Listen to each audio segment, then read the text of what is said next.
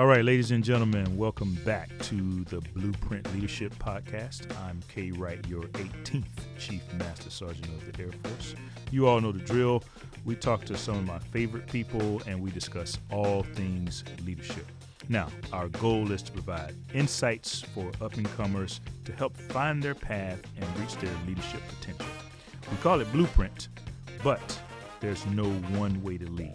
We want to share our experiences, give advice, and hopefully we can help you find your path and reach your potential as the great leader that you are. There's this natural tendency as leaders and even parents to say, hey, the storms are coming, we know that, but for now, let's protect you as much as we can from the wind so that you can focus on growth. And those who experience, there's an area of psychology called post-traumatic growth. And those who experience post-traumatic growth after a trauma or just a setback or a crisis oftentimes come to the realization that, you know what, this was kind of a gift. Because only through this am I now aware of my strength, what I can endure. Or maybe I have insights and wisdom that are only possible to gain because I've gone through this. Embrace the wind. Those who follow the Stoic philosophy even go so far as to say, the obstacle is the path. And maybe it's a gift that we should lean into. All right, welcome to the Blueprint Leadership Podcast. I'm K. Wright, your 18th Chief Master Sergeant of the Air Force. This episode is kind of special, not just because we are recording from the Airy House where Tanya and I have lived for the past 3 years, but because of the special guest that we have today. Now, this someone that I've heard speak and become pretty good friends with over the last couple of years. His message is about organizational culture, and I would say it's one that really, really hits home as we in the Air Force continue to work through some cultural issues. I want to tell you just a little bit about this guy before we start. Our guest today is Dr. Kevin Basik. Now, he spent 23 years studying and applying values-based leadership development.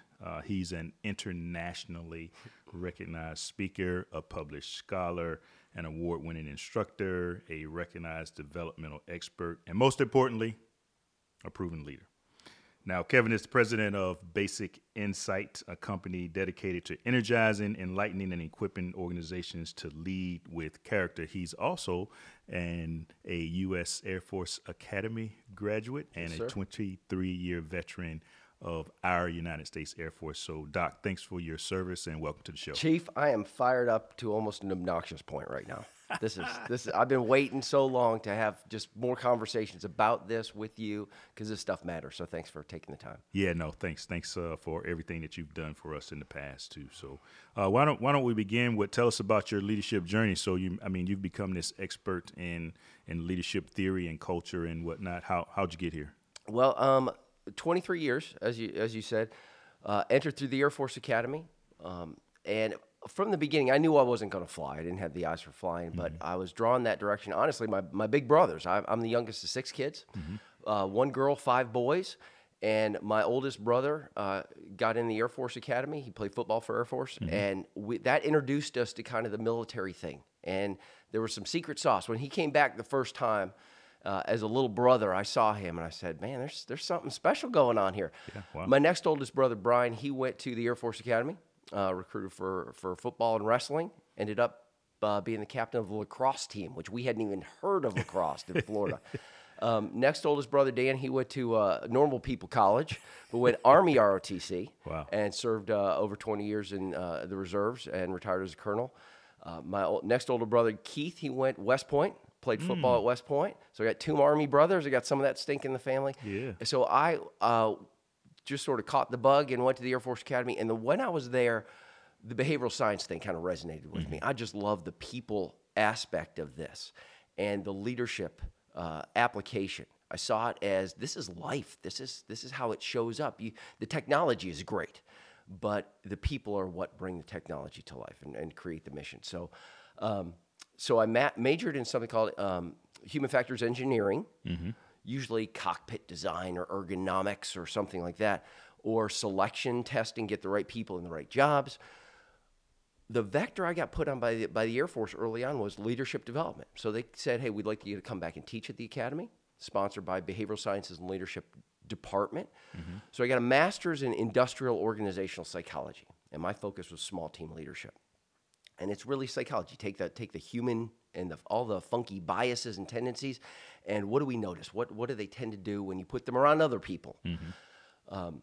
Did some Air Force things back in the quality era. Spent some time doing that, doing more with less in that era, but still appreciated how important it was now to get teams to perform and get the mission. And a lot of times we're working against ourselves. Mm-hmm. So I went back and I taught at the academy, sort of to honor the master's degree they sent me to get. Mm-hmm. After that, I went to the Citadel, and it was an Air Force ROTC, so I was a leadership instructor at the Citadel, and after a couple of years there, I got pulled up to Maxwell, the headquarters, to run the leadership piece of ROTC. Okay, so all the colleges and universities around the country that had an ROTC program, I was the guy in charge of kind of standardizing the leadership component. Did an exec role for a year with General Lorenz. That name may ring a bell for a lot of people, and just a rock star leader, and I learned a lot.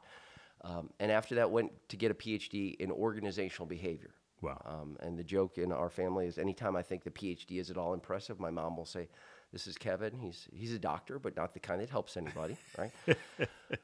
But I dove into something called behavioral integrity. And I know you and I have talked about that a lot. And it's that alignment, especially when you look at your leader or your parent or somebody trying to influence you in your life, and do they walk the values they espouse? The commitments they say are important. Do they actually bring that to life? Is a promise made, a promise kept? So there's certain dimensions to this. And that was my dissertation, was this idea of how does behavioral integrity drive cultures of trust and accountability? Yeah. And how do you foster that? So I went back to the academy to run the Center for Character and Leadership Development programs there and stand up sort of the scholarship directorate. And in about 2012, 2013, there were some issues in the Air Force. Senior leaders, you had trainers, you had drill instructors, you had senior civilians doing stuff they knew better than to do. Right. And the president pulls together the chairman of the Joint Chiefs and the SecDef and says, what are you going to do to elevate sort of the professional identity? You got to reconnect to the commitment to this profession of arms. So I got pulled up to the Pentagon to help support that response by the Air Force, and was also assigned to an OSD role, answering the mail on a similar question to the Secretary of Defense. And we basically tried to connect people to these conversations across all of the services. But during this period of time, I know you're familiar with PACE, Professional Arms Center of Excellence. You've helped them, you've offered them content that's connected with people out in the field. So that was one of the efforts. I'm sure as heck wasn't a pioneer there, but contributed to that.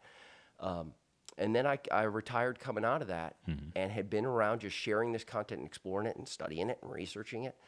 So when I got out, I said, I love this stuff. Yeah. And you can't convince me this doesn't matter. Because it matters everywhere. It matters in your workplace, and man, it matters because it travels home with you too, doesn't it? So, it's your identity while you do what you do. So this is my commitment, and that's why I started a company to just keep on keeping on. Yeah. Starting out. So, man, lots of great, not only education, but experience in this stuff, and we appreciate it. And so you mentioned you did all that in and for the Air Force, and then you retired. Let's talk about the leap of faith. I think you and I talked about it one time in terms of, hey, man, do I get out and work for somebody else, or do I try this entrepreneurship thing? Tell me how that thought process went and how you came to becoming the president CEO of Basik Insight. Well, Larry Basik, my dad, he has had the entrepreneurial bug all his life, and that has just been a part of our family spirit. So as Jennifer and I started to pivot and say, what's the next chapter look like? Because, I'll tell you this, in the military, when you say you're retiring, that sounds a lot more final than it is. It just means what's coming next. Right. So luckily... Let me ask, how old were you? I was 46, 46, 47. So I knew what I was good at. You know, anytime you transition out, you go, okay, well, what are my strengths? What's my blind spots? So I knew what I was good at. I knew what I was passionate about. And I was just blessed in the regard that I'd been able to try this out for a while and just share this. And the response had been encouraging enough that as I was starting to transition, people would tap me on the shoulder and say, hey, I heard you talk, and speak before. I don't care if you're in uniform or not. More of that is better. So if you have something to offer when you get out, we'd like to keep that conversation going. So there was a bit of a leap of faith. Yeah. Will the phone ring? Will people, people actually pay for this stuff? So, Jen and I were very, I think, responsible as far as saving up in case it was just you're just grinding it out and slugging it out for 6 months. But we were very blessed to have a smoother transition than we kind of expected. But the encouraging thing, Chief, I can tell you is whether I'm speaking to the airmen or military anywhere, CEOs, elite athletes, you strip it all away, and it's just the human experience. Yeah. This stuff never stops being important, and it never stops being challenging. Right. It always comes back to trust, accountability, self-discipline. You say you're committed to this. This moment in front of you now is a test to see if you're serious about it or not. And it could be everything from, my strategy in my company, I want to be more diligent about this, or it could be, I'm raising 2 teenage girls. And sometimes, doggone it, I'm not the dad I want to be. Yeah. So now what? So how do I recover in this moment? Or how do I recommit to patience or modeling the right thing? This stuff always matters. Yeah, and it's really good stuff. I mean, you've shared with us and spoke with and for us for, like I said, a couple of years now, and I personally use a lot of your stuff. Oh, great. You sent me to my stand, right? What I stand for and against. Let's go back for a minute.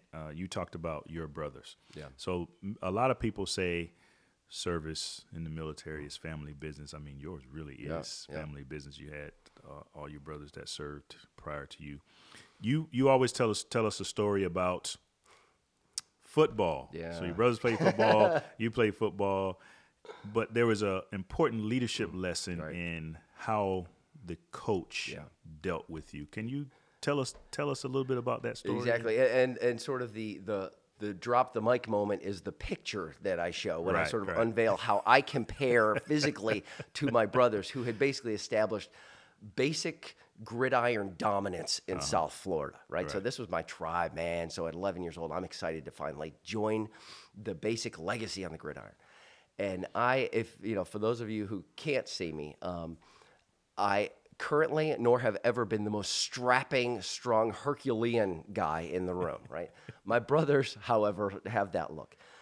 So they had a reputation. In Southwest Florida, the basic boys know how to play football. I joined my first football team, and I know, this is a big thing, I think, for our airmen, too, the idea of a mindset. The mindset you go into potentially challenging situations matters. So I'm going into my first football team with the mindset of, I've seen my brothers enough to know this is going to be tough. And I'm going to get banged around a little bit. I'm going to be stinky and smelly and sweaty and get bloody. I've seen it. But I want to be a part of that tribe. So bring it on.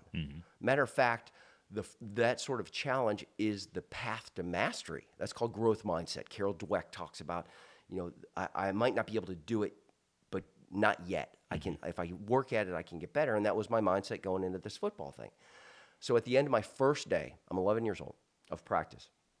I'm stinky, I'm smelly, I'm sweaty, just like my big brothers were. I did get my bell rung a little bit. And it shocked me, but the way I interpreted that moment of challenge and frustration, from a resilience standpoint was, I'm bloody. Hey, this is war paint. This is awesome. I'm playing football, So we're doing stretches at the end of the day. And my coach, my first ever coach, you talk about somebody in a position of leadership and influence. There's my football coach. He's walking the lines, and we're smoking and joking just like teams do. And we got our name on tape on our helmets, and he walks by me, and he looks down and sees my name on my helmet, and he grabs my face mask and pulls it up so he can see me and look me in the eyes, and he goes, "Basic, huh? Oh, man, what a disappointment. I thought you'd be more like your brothers." And he's joking, and everybody's laughing, and I'm laughing, but, man, I ain't laughing. This was day one Yeah. of my entry into this tribe. And the person in a position of leadership, we're just kidding around. We're just being sarcastic. Which you and I have talked about that. That can be a dangerous tool because it can get away from you. And in this moment, he had no idea of what that did in swinging the lens by which I saw myself. Because we've all got that lens.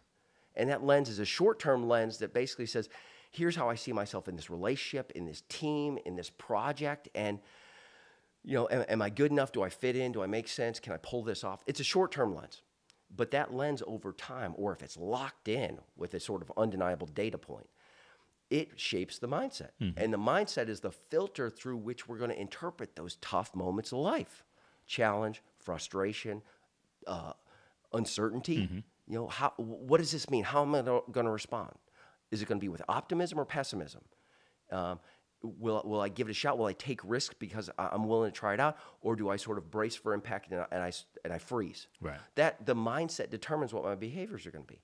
This coach, in that one little moment, swung that lens, and the reflection back became, I'm not safe here. Is all the fears I had about myself in this context are apparently true. I don't belong here. And the mindset pretty quickly, I'll tell you, by the end of the day, when I'm just, his comment rattled around like a BB in a box. And by the end of the day, the mindset was now, if I'm going to get popped in the nose, it's just going to be more evidence I don't fit in here, And luckily, 2 days later, we get a second coach. So a defensive position coach shows up. And they're dividing us in offense and defense. Second coach says, all right, Basik, why don't you try defense? And I'm already thinking I'm probably a disappointment here too, right? So we do a drill, and it doesn't go very well. I mean, heck, my helmet spins around mid-tackle, and I'm looking through my ear hole, and the coach blows the whistle, and I'm broken. I don't need any more data. I mean, it's obvious what I am in this context. And as I'm walking back, this coach, now let's put it in just your role as a leader in life is to just be hungry and on the lookout for where can I adjust the lens into a healthier position so people see the potential in themselves. People's insecurities are met with something of support. That as a leader, part of my job is to look for where I can adjust lenses because I've got the ability to adjust that maybe in a unique way. And they'll listen to it. Maybe they'll lock it in a powerful way. So this guy pulls me aside after I've just had this failure moment in this tackling drill. And he goes, let me tell you something. What I just saw right there, that kind of effort, you sticking with the play no matter what happened to your uniform. Your equipment got all jacked up. I know it. I saw it. But you stuck with it. Let me tell you, that kind of effort makes great ball players. We're lucky to have you on this team. And I'm not the only one who just noticed that. All right, get back in line. Yeah. It didn't cost him nothing. Right. But man, the dude was tuned into the moment at hand. And as soon as he got up from his knee, because he was eyeball to eyeball, I'm walking to the back of the line, I got a new purpose. Man, my lens is back in place. And my reflection now is, Coach, you thought that was good. Watch this. Yeah. And it went from hopeless to hopeful. Boom. Because of an unremarkable, what I call touch point moment. But the leader was paying attention. Yeah. That was the key. In your experience, which scenario is more prevalent in our Air Force? The ones we talk about the most are the toxic ones, and the person doing all, I can't believe they said that in a staff meeting, and this broke my heart. And Lord knows those endure. Those are the ones that have a lot of salience, and they carry on because Lord knows all of us have some of these scars that we've carried throughout our lives. When somebody in a position of respect and authority has said something that affected us, positive or negative. But I got to tell you, Chief, I'm encouraged. Okay. I am encouraged that there are a lot of people in the Air Force, many of whom, let me foot stomp this, many of whom are not in formal leadership roles. Got it. Who just are tuned in to the importance of those touch point moments. Maybe because they've got the scars from the ones that went wrong. But I don't want to downplay the fact that there are a lot of people out there that have their heart in the right place, that are looking for that. And Lord knows, I think the Air Force is doing a good job of highlighting the importance of resilience. And this is where resilience meets the heart. Yeah. in these moments. I think, we should continue, and I agree with you. I've come across and been able to witness lots of leaders in our Air Force, some in positions and some not, that are much more like Coach number 2. Good, yeah. But I'd be a little bit irresponsible to not believe that there are a lot of, Coach number 1s out there. And one of the things you mentioned earlier when we were talking, you have been paying attention to our Air Force Wingman Outreach page. And, man, the big topic that lots of people have been talking about is toxic leadership. What's your thoughts on not just toxic leadership, but the page in general and how the page functions? Well, the toxic leadership thing, you can't help but scratch your head and go, how do people like that get in positions of leadership? So then the question becomes, is it, a systemic thing? Do we accidentally reinforce the things that we don't want, and then we pull people who think that's appropriate up to positions where they can really do some damage? And I think some of that happens. Now, a great colleague and mentor of mine, a guy named Gordy Curfey, he's done a lot of research with Bob Hogan in this area of leadership psychology. And one study they did a while ago looked at what do the followers want from leaders and what do leaders want from followers. And one nuance he pointed out that I thought was interesting was formal leaders, oftentimes are looking for competence and performance in their followers. Just hit your numbers, just accomplish the mission, do what you got to do. Where the followers are looking up channel and what they want from their leaders is character. Right. So then if you think about who's doing the promoting, it's the people in the leadership position, right? It's the people who are looking down going, I want you to hit your numbers. So they might be only focusing on the sort of the quantitative things, because that's where their focus is. We've got to answer the mail, so hit your numbers, but they're not looking at the body bags left behind, so to speak, and the damage that's done. So culture and climate surveys can give us some indication of whether the person being promoted for the numbers is also creating a healthy environment for their people. So it is heartbreaking when you see the page to see how many people go, I'm struggling, and my leadership doesn't seem to care. That's a perception, right? Perception's reality. Sometimes they say I'm struggling because of my leader. So it's unfortunate how many case studies show up on that page. Right. But I'll tell you where I'm encouraged. I was just talking about this yesterday with the folks in A1Z who are, the integrated, the resilience folks. I said, the page is cool because it just doesn't feel like a big programmatic initiative. It doesn't feel like this thing forced down from on high that you guys have to do in the Air Force. It's a space that for some reason has gotten a little bit of groove, and people go, I can put myself out there. No, it's anonymous, but I can be vulnerable, I can share. And it's not just a gripe session. But what's so cool is to see the comments below it. It ain't trolling. It's not people just, big whiner and all that. It is airmen rushing to walk alongside other airmen, going, hey, I've been there too. Or let me help you put your perspective in a different, let's reframe it. Maybe that can be helpful. Maybe I'm in a position of leadership and, to hear your story, maybe you don't realize where the leader's heart might be better than you realize. But the majority of the comments below are honest, sincere. I got your back. I don't know who you are or where you are, but private message me. Right. And I will walk alongside you, or we'll get into this, I've got a battle cry. They don't say it, but they say, there's something that I said during my period of life when I was going through something similar to you that helped me endure or get strength or reconnect to my why. So for me, I love the forum. It doesn't feel like it's artificial, and it's a perfect case study of what could be, because it cuts across all the domains of resilience. Right. Sometimes the airmen respond to other airmen by saying things that speak to the physical domain. You got to take care of yourself, man. You're burning yourself out, and sleep. I know you spoke to the SEAC, and this rest thing.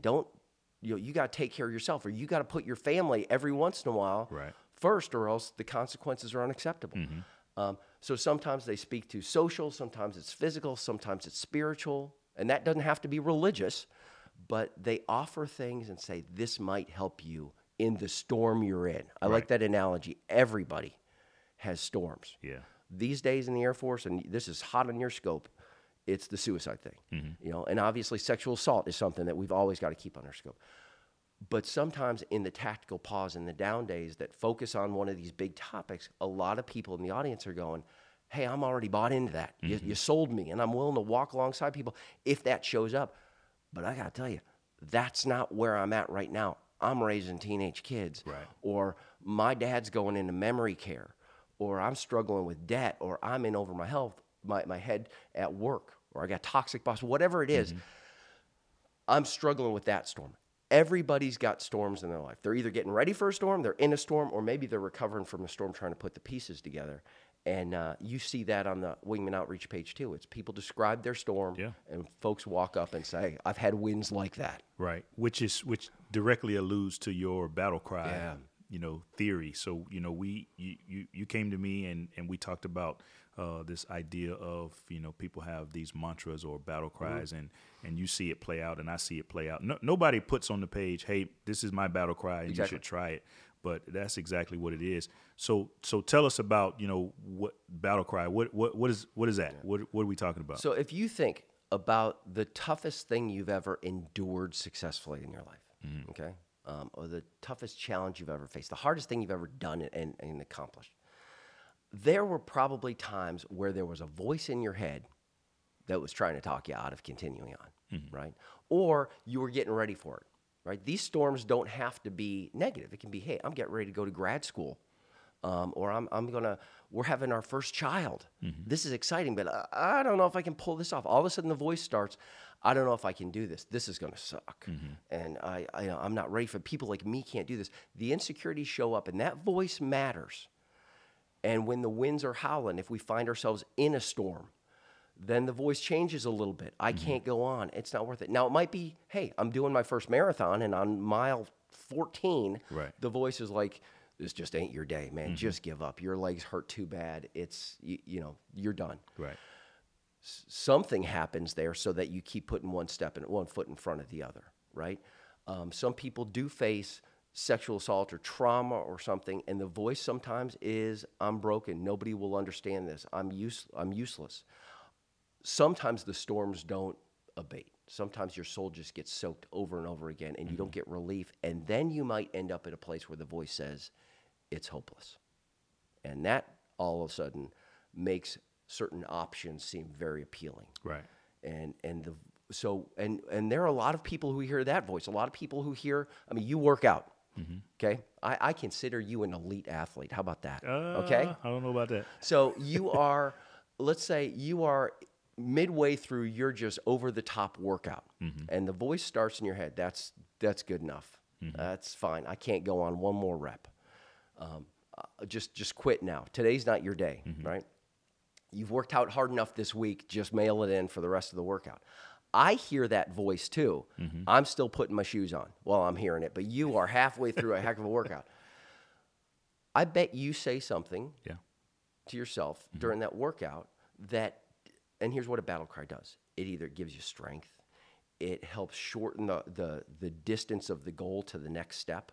You go through boot camp, sometimes the battle cry is, if I can just make it to the next meal, because the voice in my head saying, just quit, I can't do this, I'm done. That little response, just the next meal, that shortens the horizon. Here's a battle cry that shows up so much, and it might not be phrased like this exactly, sometimes it is, on the Wingman Outreach page, but it's consistent. Control what you can control.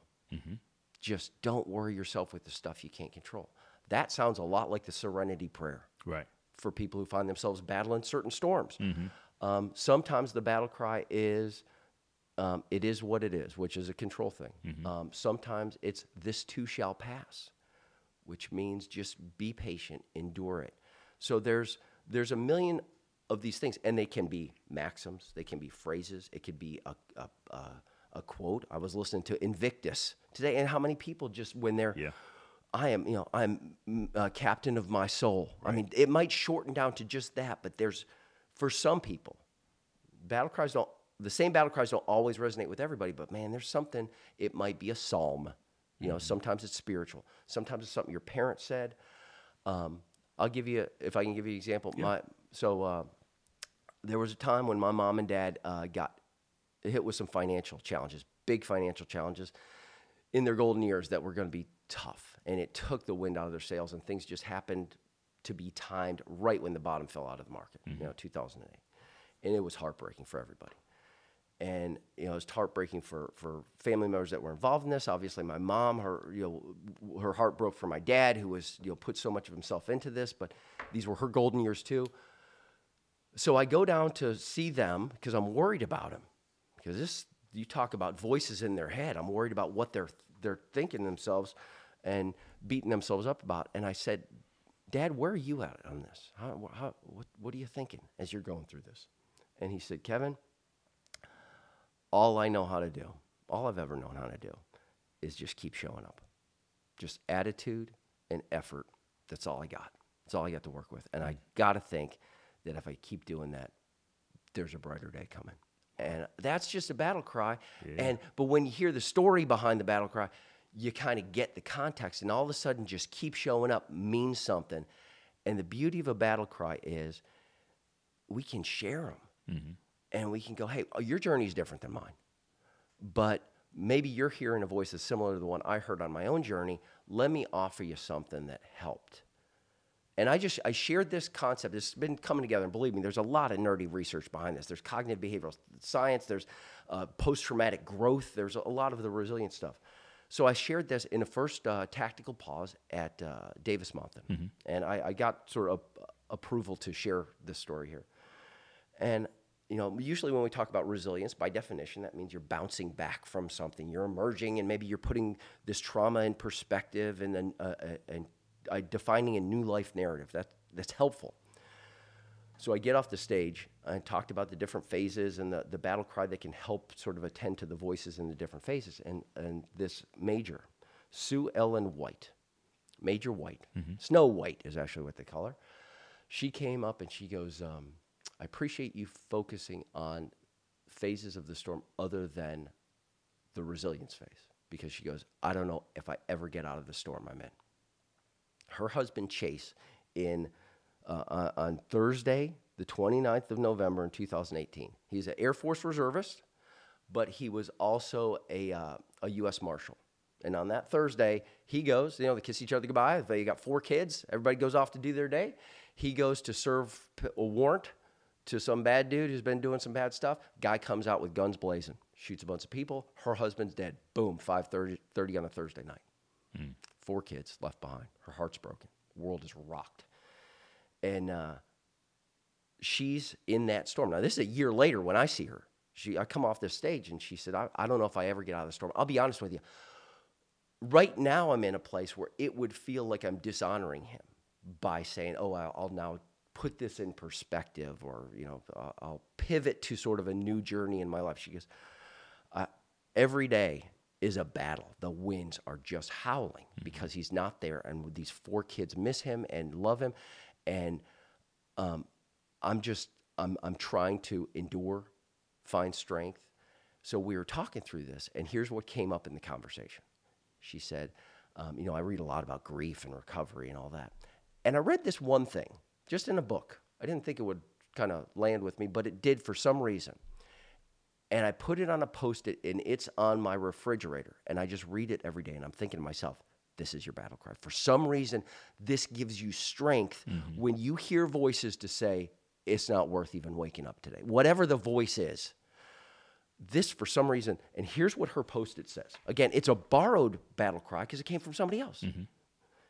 It says, and here's what she chose to put on this Post-it. It says, choose life, not death. Do not lose what you have to what you have lost. And she said, this guy's taking enough from my family. My family has lost enough.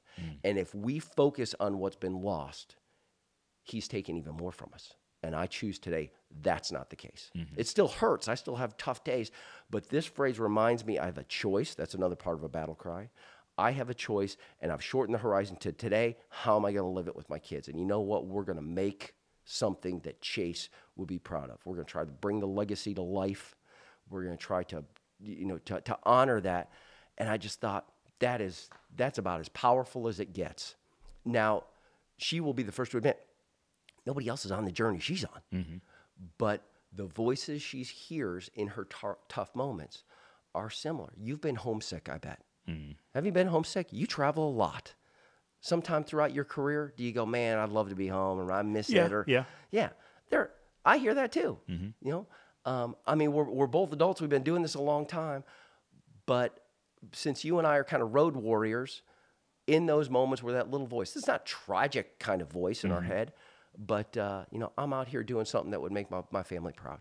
Yeah. You know, that might be enough to go put things in perspective and go on. No, that makes sense. I like the idea of the battle cry. I do think, though, that what's maybe most important in the battle cry is the story behind, you know, like if Major White was sharing that, hey, this is the battle cry that I use. Some people might say, yeah, okay, I can see that. But once she says, hey, this is what happened with my husband and the 4 kids and how challenging it is, and now this battle cry helps me. Then I think people say, that's where the secret sauce is. Absolutely, that's where the secret sauce is. Yeah, good. Hey, do you miss wearing the uniform? I do. Now, I get the blessing of, I'd say about 80% of my clients are still military. So I get to hang around the family all the time, you know?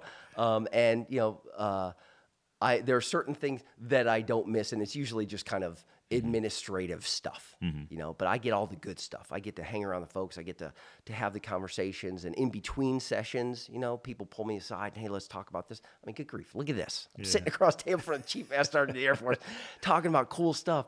So I don't feel like I've unplugged at any stretch. I'm kind of on a really cool TDY right now. Yeah.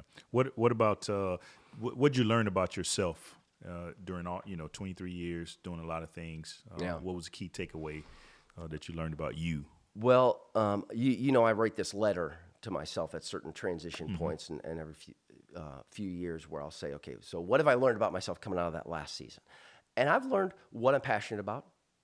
I know I have a heart of a teacher. When people say, hey, will you do a keynote? I'll do keynotes, 45 minutes. But I feel so constrained because we really don't get to talk about this stuff or explore it. And I'm not teaching, I'm offering things, and I think it's cool if we get to sort of dive into it together. So I've discovered I like workshops because I have the heart of a teacher. I have discovered I am a knucklehead. I study leadership, I appreciate leadership, I've been in positions of leadership, but it is a moment-to-moment journey. And I keep coming back to the importance of recommitting to who I'm trying to be in certain roles, as a dad, as a husband, as a business owner, as a customer, whatever. The commitment is a challenge. Is you say you're committed to this? Here comes a moment. Life shows up moment by moment. Look, prove if you're serious or not. Right. And my dear friend and mentor Arthur Schwartz said, anytime you make a commitment, you sacrifice some freedom. Because you've said, I choose this. Matter of fact, I declare this. Therefore, this is no longer an option. And it could be, you willingly accept that. When we take an oath, we raise our hand and go, okay, I know what the deal is. I'm in. Therefore, I am comfortable, and you can even hold me accountable for the stuff I just chose not to do. That's kind of the deal. So what have I learned? I've learned the importance of the commitments you make, and how challenging it is to actually bring those values and commitments to life. This is the challenge. This is the journey that I get excited about introducing to people. But I struggle. I'll tell you where I struggle. And I knew this was going to be a vulnerable flank.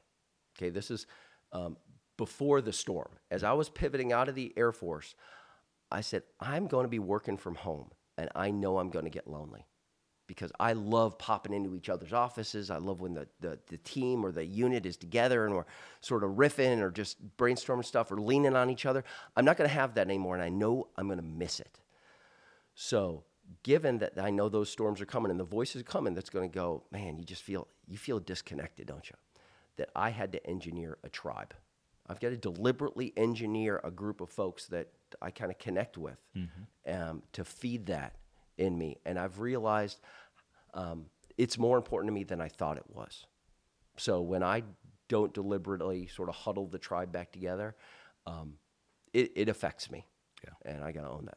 Yeah, that's good. I think a really important point in that story is, man, you got to know yourself. You got to know. Yeah. I'm like you. I'm an extrovert, and I like being around people, and I got to have people around me. I'll struggle with this same thing as I transition later this year and attempt to work from home. But I'll be a part of your tribe. I'll be available. I'm on speed dial or whatever you use at your level. You flash a big logo up in the sky or something. I assume. I've seen the movies. Yeah. So you've got a tribe. You just got to pull them together. Yeah. One of the things that we like to do with the show is we like to take questions from, sometimes they come from Reddit or Facebook or Twitter or what have you. And so I'm going to turn it over to Harry Kibbe and let him ask you a few questions from folks who wrote in or called in. Bring it on.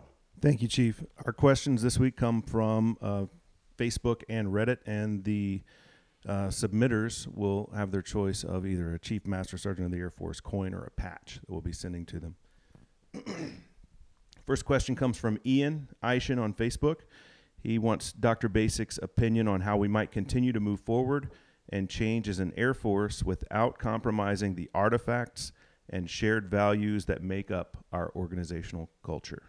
Yeah, so artifacts and stories, traditions, those are important elements of any culture. Sometimes they're accidental in finding their way in a culture, and sometimes they're deliberate. So the Air Force can continue to move forward by embracing that. I mean, this is heritage and history and all that, but it's got to be intentional and value-added. Is sometimes we hold on to things that undermine the health of the tribe because, man, we've been doing this since the very beginning. Sometimes that assumption right there is wrong.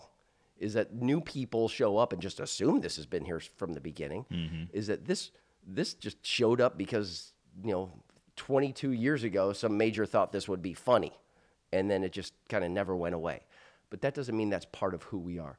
So I think we as an Air Force can move forward by identifying what traditions, what symbols, what artifacts just bring us pride and move us forward and rally us around that identity.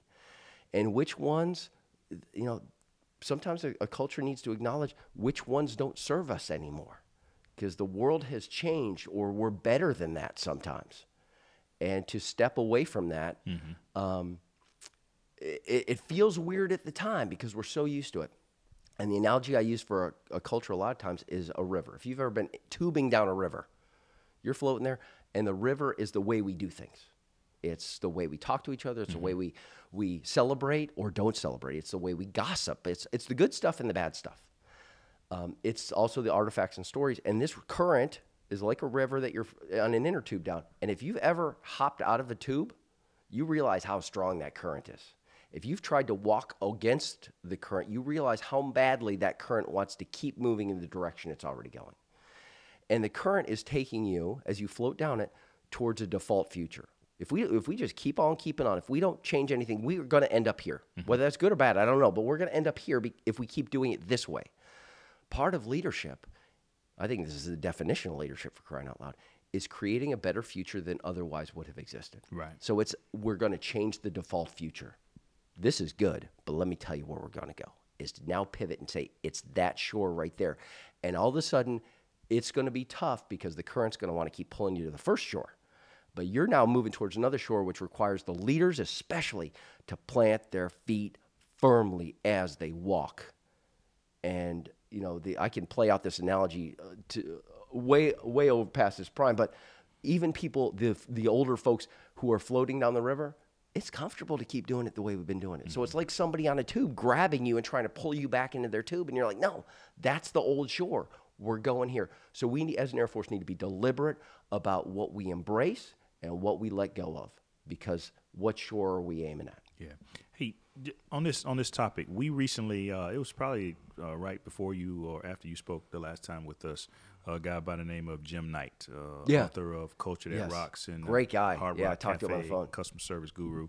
He kind of alluded to this idea that tradition and heritage and some of these things that Ian is talking about, not really culture. Culture is kind of made up of the people. Yeah. And every time the leader changes, the culture changes. And every time you leave or I leave, whether we're the leader or not, the culture changes. And so if you want to change the culture, then you should really focus more on the people as opposed to the things and the artifacts and whatnot. That I think I always thought that was a very interesting theory that he has. Yeah, and the symbols and artifacts, they just signal to the people what we're about. But obviously who you bring into the tribe matters. How people advance here, how they survive, what they're allowed to say. It can be everything from how we conduct meetings around here.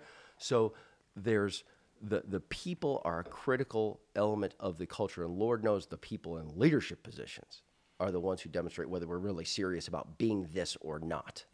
And if, for example, if the senior leaders say, we will not tolerate this as our culture, the people in the shop right now go, this is not who we're trying to be. And if people look around at the symbols on the walls or the patches or the call signs or whatever you have, and they go, that doesn't look like it's in alignment with what you just said, I got to make sense out of that. And this is my line of work. Now we're down to behavioral integrity. You say this, and I'm seeing this. And Chief, you heard me say this. If the video doesn't match the audio, they're going with the video every time. And the leader is the video. Wow. If you allow it, you endorse it, so it goes. That's profound. Hey, I said something profound. I hope my mom is listening. That'll be a preview. Please tell me the next one's from my mom. She's not on Twitter, I promise you that. The next one is from, Mrs. Basik. Hey! No. The next one comes from Reddit, sir. It's from an individual tagged Infavol, who is a toddler LT. That's their flair. And they'd like to know, he or she says, I see many people in supervisor command roles who are effective at the technical and managerial aspects of their jobs, but they lack the skills to connect with people, especially when it comes to developing cross-functional teams. What should the Air Force do to develop more well-rounded and socially engaged leaders at all levels? Yeah, the soft skills are so important. I think the trend is starting to move to recognize that, especially when you hear so many conversations about toxic leadership, is the consequence when there's toxic leadership, or when there's just technical expertise but not the people side of it. We've got plenty of data points to demonstrate it's unacceptable what happens when they're only good at the technical stuff. Now, I'll tell you this. The research is clear. This is not just unique to the military. Is one of the top reasons why leaders derail. There's a whole area of research called management derail. One of the top reasons is because they cannot successfully manage teams. Why? Because so often they go, man, you are a great technician.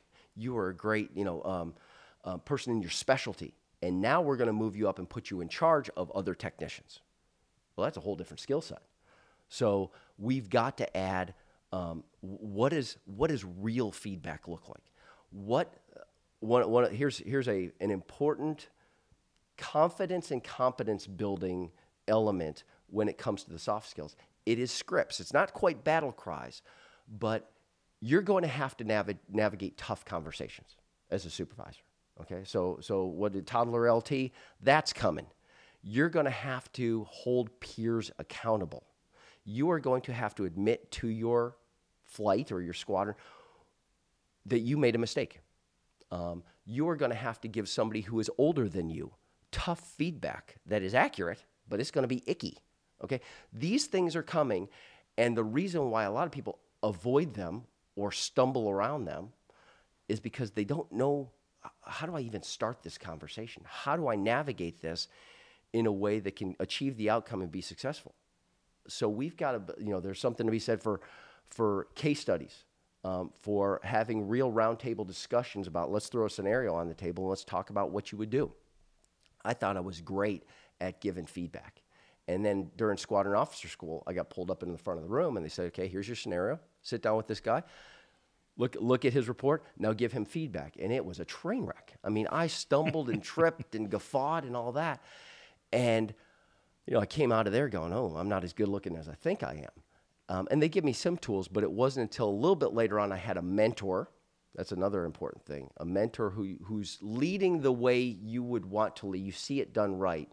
To be humble enough to acknowledge, I need to add some of these skills to my tool set, and I'm struggling with these sort of scenarios. I had somebody, Jeff Nelson, I believe it was Jeff Nelson. He was a lieutenant colonel, and he said, here's how I approach feedback. I say, all right, here's the sheet you're going to be evaluated on. Here's a sheet that we'll make 2 copies. I want you to evaluate yourself just on a scale of 1 to 10 on the dimensions. I'm going to do the same.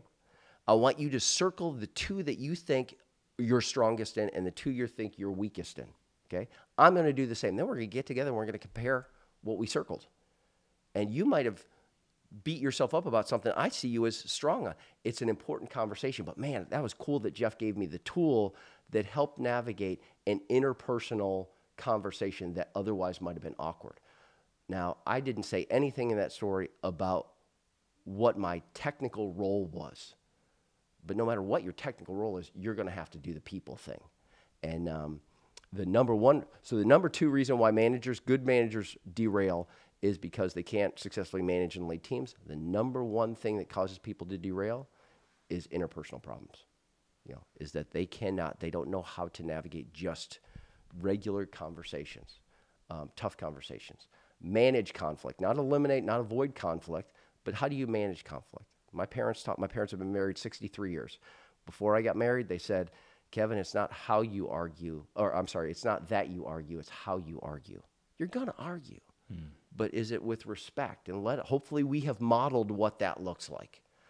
So I think for the Air Force, it is just an absolute recognition that, you got to be competent. You've got to be checked off on your technical skills.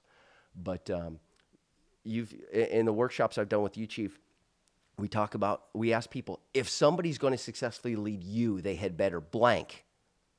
And I get that response now from 15,000 people. The top 3 things, the third highest rated thing is, if you're going to lead me, you had better be competent. You better know your stuff. Okay, so hopefully, the Air Force is good at making sure you know your stuff. But the top 2, the second most common is, you better demonstrate you care about me and the people you lead. And you want to know how to do that? Listen to me. Admit when you're wrong. Know my story. Just demonstrate that your heart is in the right place. Ask for help. You don't have to even agree with my ideas, but do I feel like you're sincerely listening? Those sort of things, how you talk to us and about us does matter. So that's the number 2 most common thing. The number 1 most common thing people say, if you're going to lead me successfully, you had better lead by example. Lead by the right example. You show me what right looks like, and it'll fill in the gaps on everything else. On that note, I'd like to apologize because I made a mistake earlier today. I told you Boss was somewhere. I told you he was at Maxwell last week. He wasn't. He was in Florida. That was my bad. I have a feeling he was everywhere. They do call that area Lower Alabama. That's so. right. Alabama. Oh, Okay. I have a feeling he was everywhere. All right. So it's been bugging me ever since. Brother, I got you.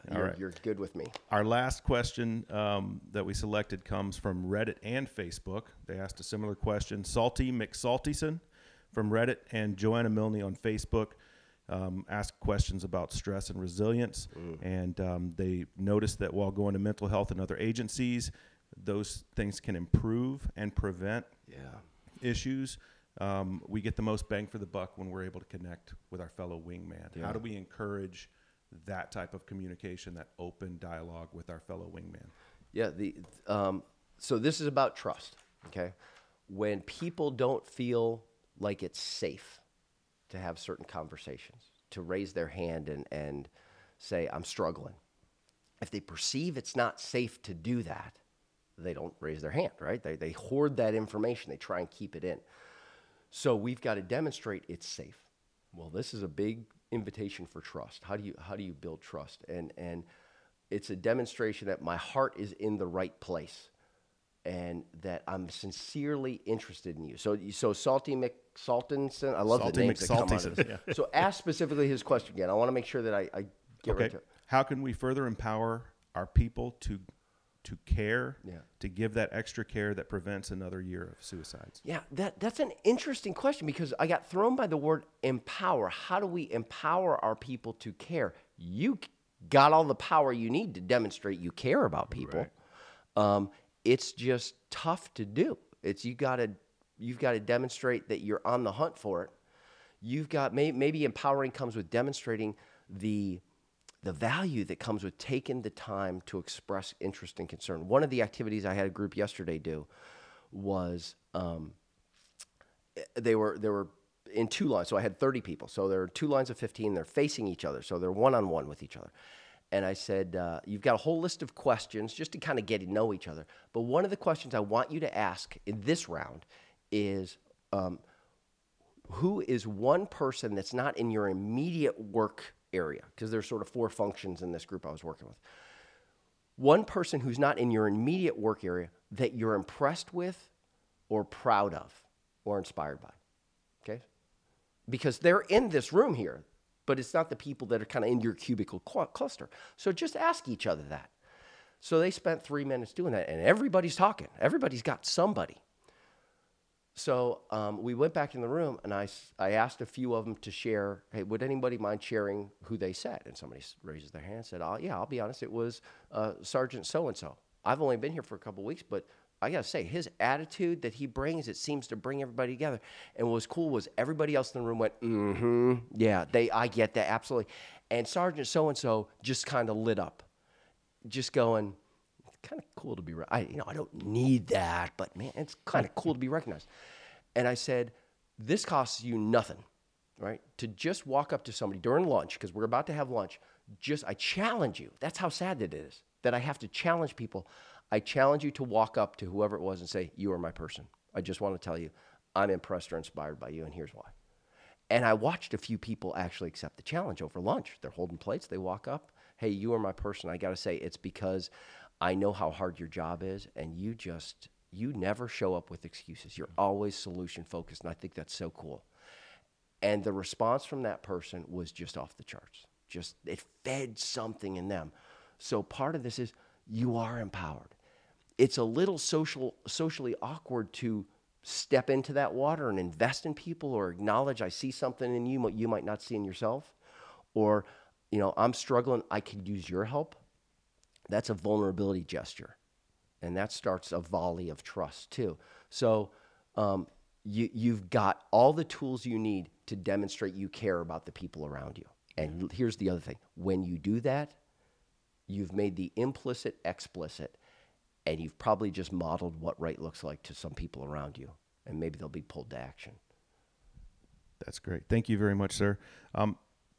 Listeners out there, if you'd like to connect with Dr. Basik, you can check him out at basicinsight.com. He's also on LinkedIn, and he has some really good videos on YouTube. Thanks. Thank you. Back to you, Chief. All right. Thanks. And Harry. Mom, I'll call you later on this afternoon. Yeah, appreciate it, Harry. Thanks, and thanks for the listeners for the great questions. What are you reading these days? I thought I had sent you a book, but now I'm starting to question myself. There's one book out there that's really odd. Okay, it's called "The Greatest Salesman in the World" by Og Mandino. It's a little parable. Okay, it's a short book, but it really doesn't have much to do with sales. Mm-hmm. It's about living a life of purpose, and when you do that, people are drawn to that, and success, however you define that, can show up. And there's an interesting little sort of religious twist in the book, but it's a one flight kind of read. Right. But I have a feeling you'll be underlining dog ear, and you'll buy copies for people and give it out because it's just weird. The other one I just read last week was "The Advantage" by his name is leaving me, but it's the guy who also wrote The 5 Dysfunctions of Team, Lencioni. Yeah. The Advantage. And right. He talks about in there, among other things, you need to identify not only your core values, but your aspired values. Mm-hmm. Okay, here's the ones that I want to have, but I'm not living out. Here's my accidental values. If somebody were watching my life, you would say, I don't know if it's intentional or not, but it looks like this is a value of yours. And then what he calls pay-to-play value. So there's a neat model in there that might be useful for individuals and teams. Yeah, good. I've been reading Talking to Strangers. Yeah. Gladwell. Yep, Gladwell. Man, it's really, really good. Simon Sinek's The Infinite Game. And they seem like, hey, these are the popular authors, but man, these books are really good. And then I'm reading Never Split the Difference. I've heard that one so many times, and that's doggone. I got to add it to my list of books. But I'm halfway through. I'm halfway through Simon's book right now, and I got introduced to the concept. I'll name drop through him a few years ago because he had supported some stuff we were doing at the Pentagon, at the Academy.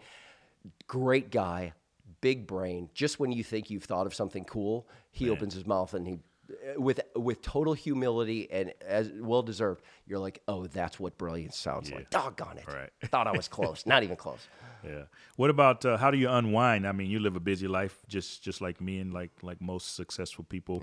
You know, what do you do? Any hobbies? Anything in particular you do to keep yourself sane? My, I got 2 teenage daughters, so now we're back into soccer season. So my wife is a rock star, superstar, and logistics powerhouse. So in addition to having her own business, she gets the kids to everywhere they need to be. So when I'm home, honestly, I get a lot of pleasure from trying to add value to the team because she's been doing it for so long while I'm on the road. So soccer practices and games on the weekends, I'm obnoxious because I'm like, hey, I like everybody to get up so we're not wasting time. It feels like we're wasting time when I'm home. Dad, we just want to sleep in. So I fight that battle a little bit. But we've got some upcoming trips. So I'd rather do stuff than have stuff. That's one of my battle cries, especially when the window is closing on having our kids home. Because as I've said in some of the workshops, it's possible to perfectly hit the wrong target. And that scares the heck out of me. And I just want to get it right. Yeah, good. Lots of great stuff that you teach in your workshops and that you write about, and that I know you pass along to all different audiences. What's the one thing, like if you had just, hey, if I just got a few minutes to pass along something about behavioral integrity or what you stand for or, you know, leadership in general, what's that thing? Well, you alluded to it a little bit with the stand, okay? So, it comes down to be the one who does what you say you're going to do, right? So, and then life shows up, whether that's God or the cosmos or fate or whatever you believe in, life shows up and hands you the moments. And in your leadership, what are you committed to? Be the one who does what you say you're going to do. But in order to do that, you've got to say what you're going to do. You've got to plant the flag and go, this is what I'm aiming at. This is what I'm trying to do. And part of that is not only what I stand for, but what I stand from, what I will not tolerate in myself or anybody else on my team. And to get clear on that, here's why I like that is because when I do that, the dashboard light goes off. I feel it like a rock in my stomach when I'm not doing it. And I'm not saying I'm doing it right a lot, but I'm clear on where I'm trying to go. And my passion is to just sort of invite people into the journey. And I'm like, I'm not going to tell you what you're aiming at. You figure that out. But you better be clear. You're not as clear as you think you are. And when you are walking that path, when you're living out, when you're in integrity on that, the cool thing from a leadership standpoint is other people are watching. Right. You are always on parade, and they are adjusting their sails based on what they just saw. And I'm, as a parent, I'm trying to guide a path for my daughters too. And more often than not, they're living in a way that makes me want to be better. So I'm following their sails too. Good. I like it. Well, hey, Doc, that's about all the time we have for today, and I know you got a flight that you need to catch, but I just want to personally thank you, not just for your 23 years of service. In the Marines, they say, once a Marine, always a Marine. We've tried the Airman for Life kind of thing, and it works in some spaces, and it doesn't, but you truly are still an Airman. You're still contributing, like you said, a great majority of your clients are in the Air Force, so we really do appreciate everything that you've done for us. So thanks again for agreeing to come out on a Saturday, taking away from your family time and hang out with you. Chief, I'm here because not only the topic matters, but you matter to me, and that's not accidental. But you're doing it right, and I've committed in my business. I said I only want to run with people who inspire me or I'm proud to run with. Wow. That's the reason we're sitting at this table right now. Yeah, thanks. That means a lot. Hey, before we go, let me just thank a few people. First, of course, our guest, Dr. Kevin Basik, and all the folks who submitted questions, especially Ian Eishen, one of our all-star command chiefs out at the 412 test wing out at Edwards. And then mostly our team that helped set this up. So we got World Mr. Tony class. Young, Sergeant Brady, Sergeant Walters, and I think Brad Sisson had something to do with it. And of course, my big-headed PA, Senior Master Sergeant Harry Kibbe. So if you want to find out more, just check us out on Facebook, Twitter, Instagram, This has been your Blueprint Leadership Podcast. I'm Kay Wright. Thanks for listening. And always remember, if better is possible, good is never enough. And you are your greatest competition. Love that battle cry. Yeah.